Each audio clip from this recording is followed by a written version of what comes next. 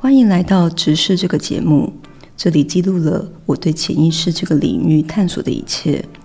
希望帮助每一个人直视自我的内心，更了解自己，掌握自我内在的力量，活出最佳版本的自己。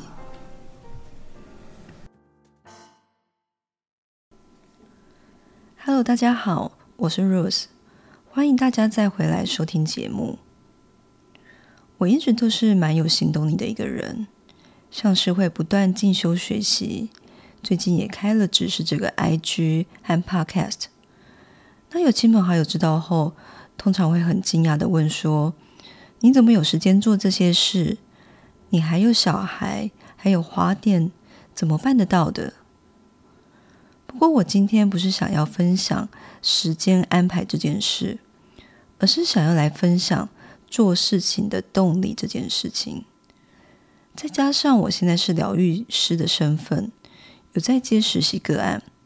我发现很有趣的是，我常吸引到的实习个案有蛮大一部分是要来处理生涯规划的议题。问题类似于，我知道我应该去做什么，但我总是没有动力去做事，总是去做不重要的事，我不知道我为什么会这样。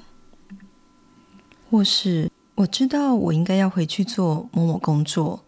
但我内心又很不想回去。或是我知道我应该对未来有所计划，但总是提不起劲，所以都只能做眼前暂时觉得比较有益处的事情。所以这集特别想分享从我目前个人经验和从实行个案所整理出来的为什么没有动力的原因给大家。若你正在困扰这件事，希望这集对你有所帮助。为什么没有动力去做一件事呢？我觉得可以把事情分成喜爱做的事和应该做的事。通常喜爱做的事如果和应该做的事是一致的时候，应该会蛮有动力去做这件事。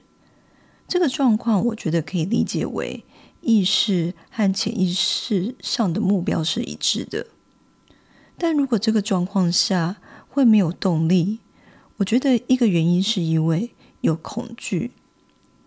那这个恐惧可能来自于很多方面，以我的经验，最常来自于怕别人的眼光，怕别人的批评，或是怕做不到。因为可能要做的这件事跟社会上的一些价值观不同，或是这是一条很少人走的路，或是这对你来说是完全没做过的事情等等，很自然的会产生恐惧。那我自己也是比较常遇到这样的状况。那要怎么样转移恐惧的情绪，就变成是需要去学习处理的部分了。那除了恐惧会造成行动力减退之外，当喜欢做的事和应该做的事一致时，却仍有行动力不足的状况，我觉得还有一个可能的原因是，想做这件事的欲望情绪不够大。如果我遇到这样子的状况，我就会透过不断思考为什么想做这件事，找到最激发热情的原因，也就是为什么一定要做到这件事的原因，尽量激起最大的情绪。而有时候只要激起这个想做的欲望情绪，也就可以转移前面所说的恐惧的心情。那如果喜爱做的事和应该做的事不一致的时候，会有什么样的状况呢？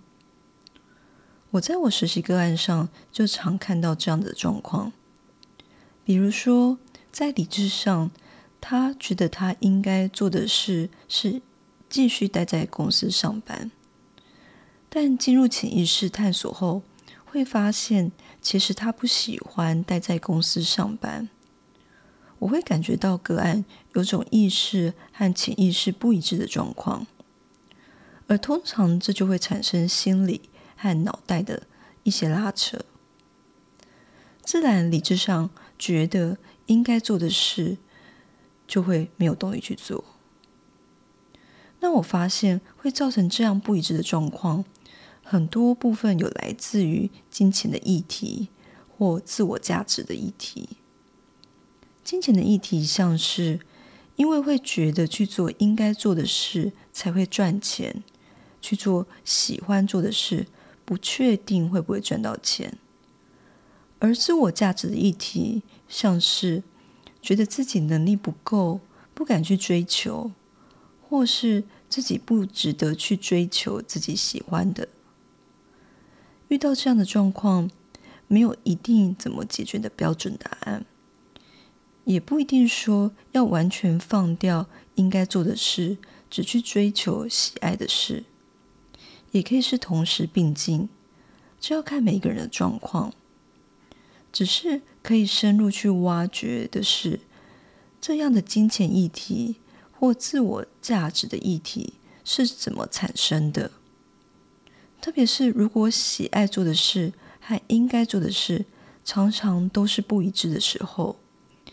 内心和脑袋常常是拉扯的状况，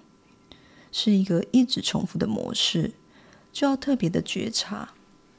像我有遇到实习个案，他的自我价值一直非常低落，深入探索后发现是小时候爸爸妈妈对待他的状况有关。那我另外要分享一个我最近的一个经验，就是在我还没真正开始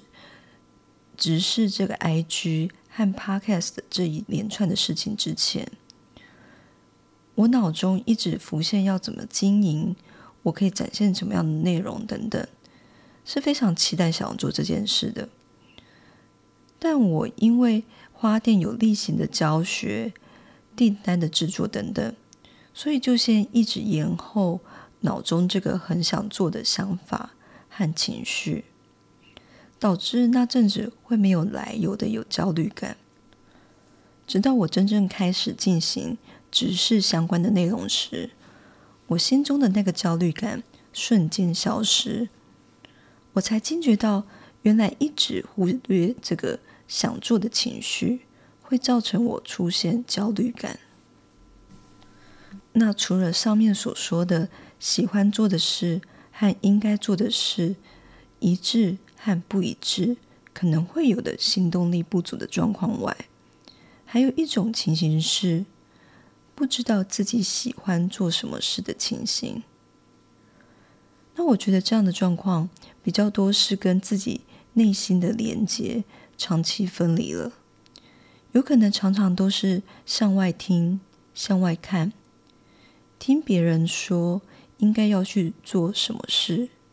看别人怎么成功等等，但没有好好静下心来去感受自己内心的感受，去知道自己喜欢什么。我觉得我自己在求学过程中的情形比较像是这样的情形，但回想起来，当时现在这样的情况，其实自己是完全没有自觉的。因为我的状况比较有趣的是，我仍然非常有动力去做每一件事，但我背后的动力是来自于想要和他人竞争的心态，而且这种感觉是会上瘾的，就会不断的追求，也让自己离心越来越远了。好咯，不知道大家听完这集的分享，有没有找到自己行动力不足的可能来源呢？如果有任何感想，欢迎到这集留言让我知道，或者也可以到 IG 私讯留言给我，也欢迎给我5星好评。直视是一个连集植物美学、潜意识、疗愈的空间，这是一个当你心情低落，随时可以回来充电的地方。最好的体验目前会是在 IG 上，欢迎大家在 IG 上搜寻直视并追踪。我们下集见喽。